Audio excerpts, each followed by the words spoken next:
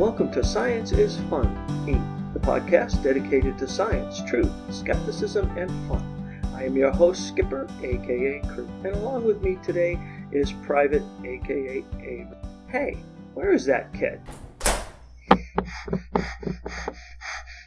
Here I am. Did you start? Did I miss anything?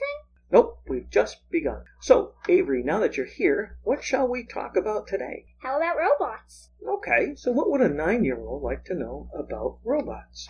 So I know about robots like R2-D2 and 3CPO. Are there other kinds? Oh, yes, there are. There are hundreds of different kinds of real robots. Well, like what? And what do you mean by real robot? Well, R2-D2 and 3CPO have people inside, so they don't really count as real robots. Robots are like computers with wheels or treads or wings or flippers, and some don't have any way of moving around at all. They can't move? What kind of robots are they? Well, many robots are used by factories to help make cars or trucks and are anchored to the floor. They have a large arm that can weld or paint or do other jobs. What are other kinds of robots? Well, your great-grandmother Shirley has a robot to help her vacuum her house. Nana Shirley is a robot? How come I've never seen it? Ah, but you have. It's her Roomba. That thing that vacuums her floors is a robot?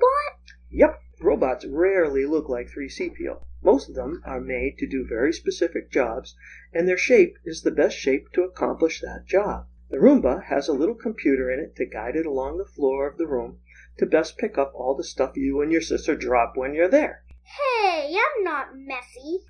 Oops, sorry. Okay, while I clean up this mess, why don't you look up where the word robot comes from and any other interesting tidbits about them? Okay, why don't you use a Roomba? Wise guy. So, Avery, what did you find out? So at first I thought it was some nerdy guy like you, but it was actually a writer named Karl Capek who wrote a play called Rossum's Universal Robots in 1920.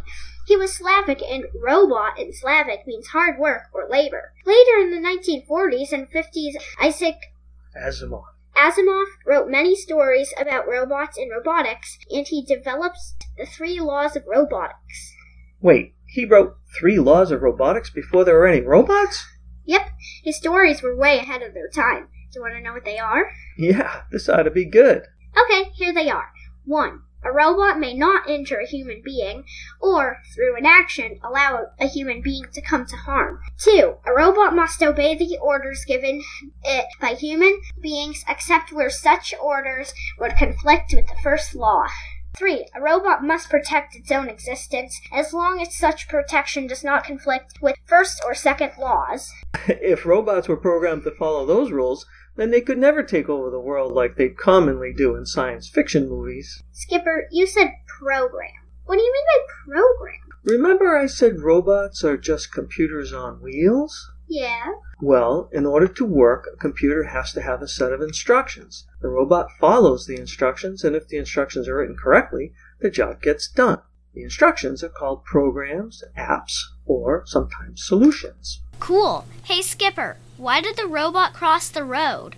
Okay, I'll bite. Why did the robot cross the road? Duh, it was programmed to. Haha, very funny. Not. So let's move on to the next segment of our show. Skipper, some of my friends told me that blood was blue inside the body, but when it hits air, it turns red. When I look down at my arm, I do see blue lines, but when I get a cut, the blood is red. So are they right? Nope. Your friends were using what's called pseudo-scientific explanations, ones that seem to explain what's happening, but falls apart once you start to think about it a little bit. Pseudo-scientific? What does pseudo mean?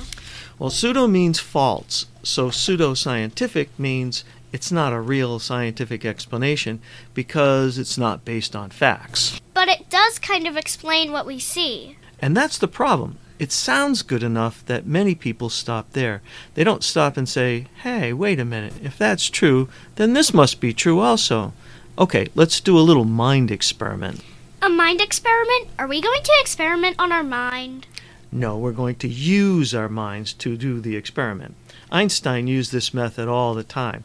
We're going to ask some what-if questions to see where the answers lead us. Okay. Cool. So let's look at your friend's explanation. There seems to be a color change in the blood once it hits air. Yeah, it goes from blue to red. Now comes the interesting part. What if we could get the blood out of our body without letting it hit the air? Based on your friend's explanation, it would stay blue, and we would see blue blood, right? Yeah, I guess so, yeah. That would have to be right. But how could we get the blood out of our body without it hitting the air? Private, it's done thousands of times a day. It's called a blood draw. A nurse... Someone draws blood and uses a red crayon?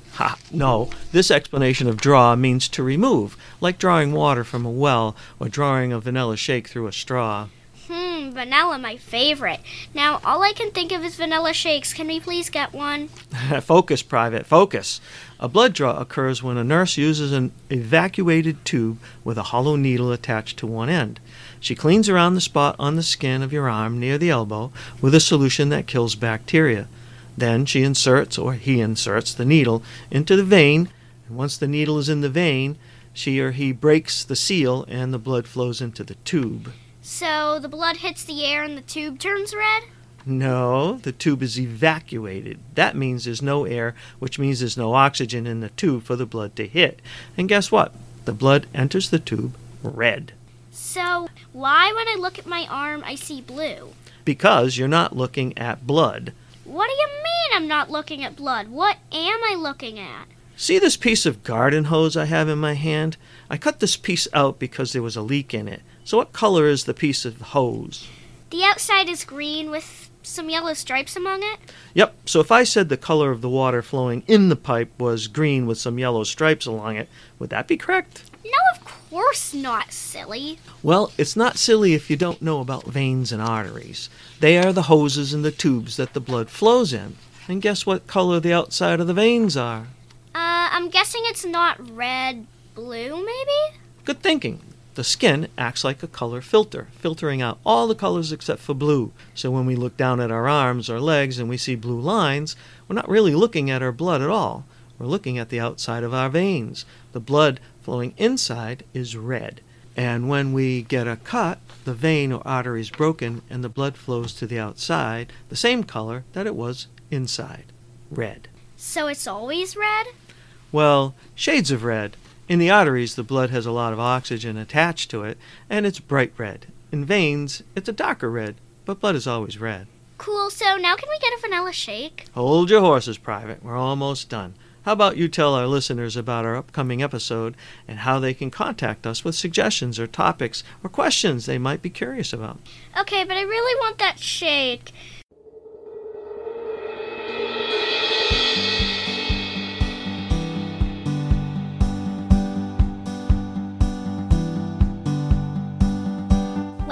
That's our podcast for this week.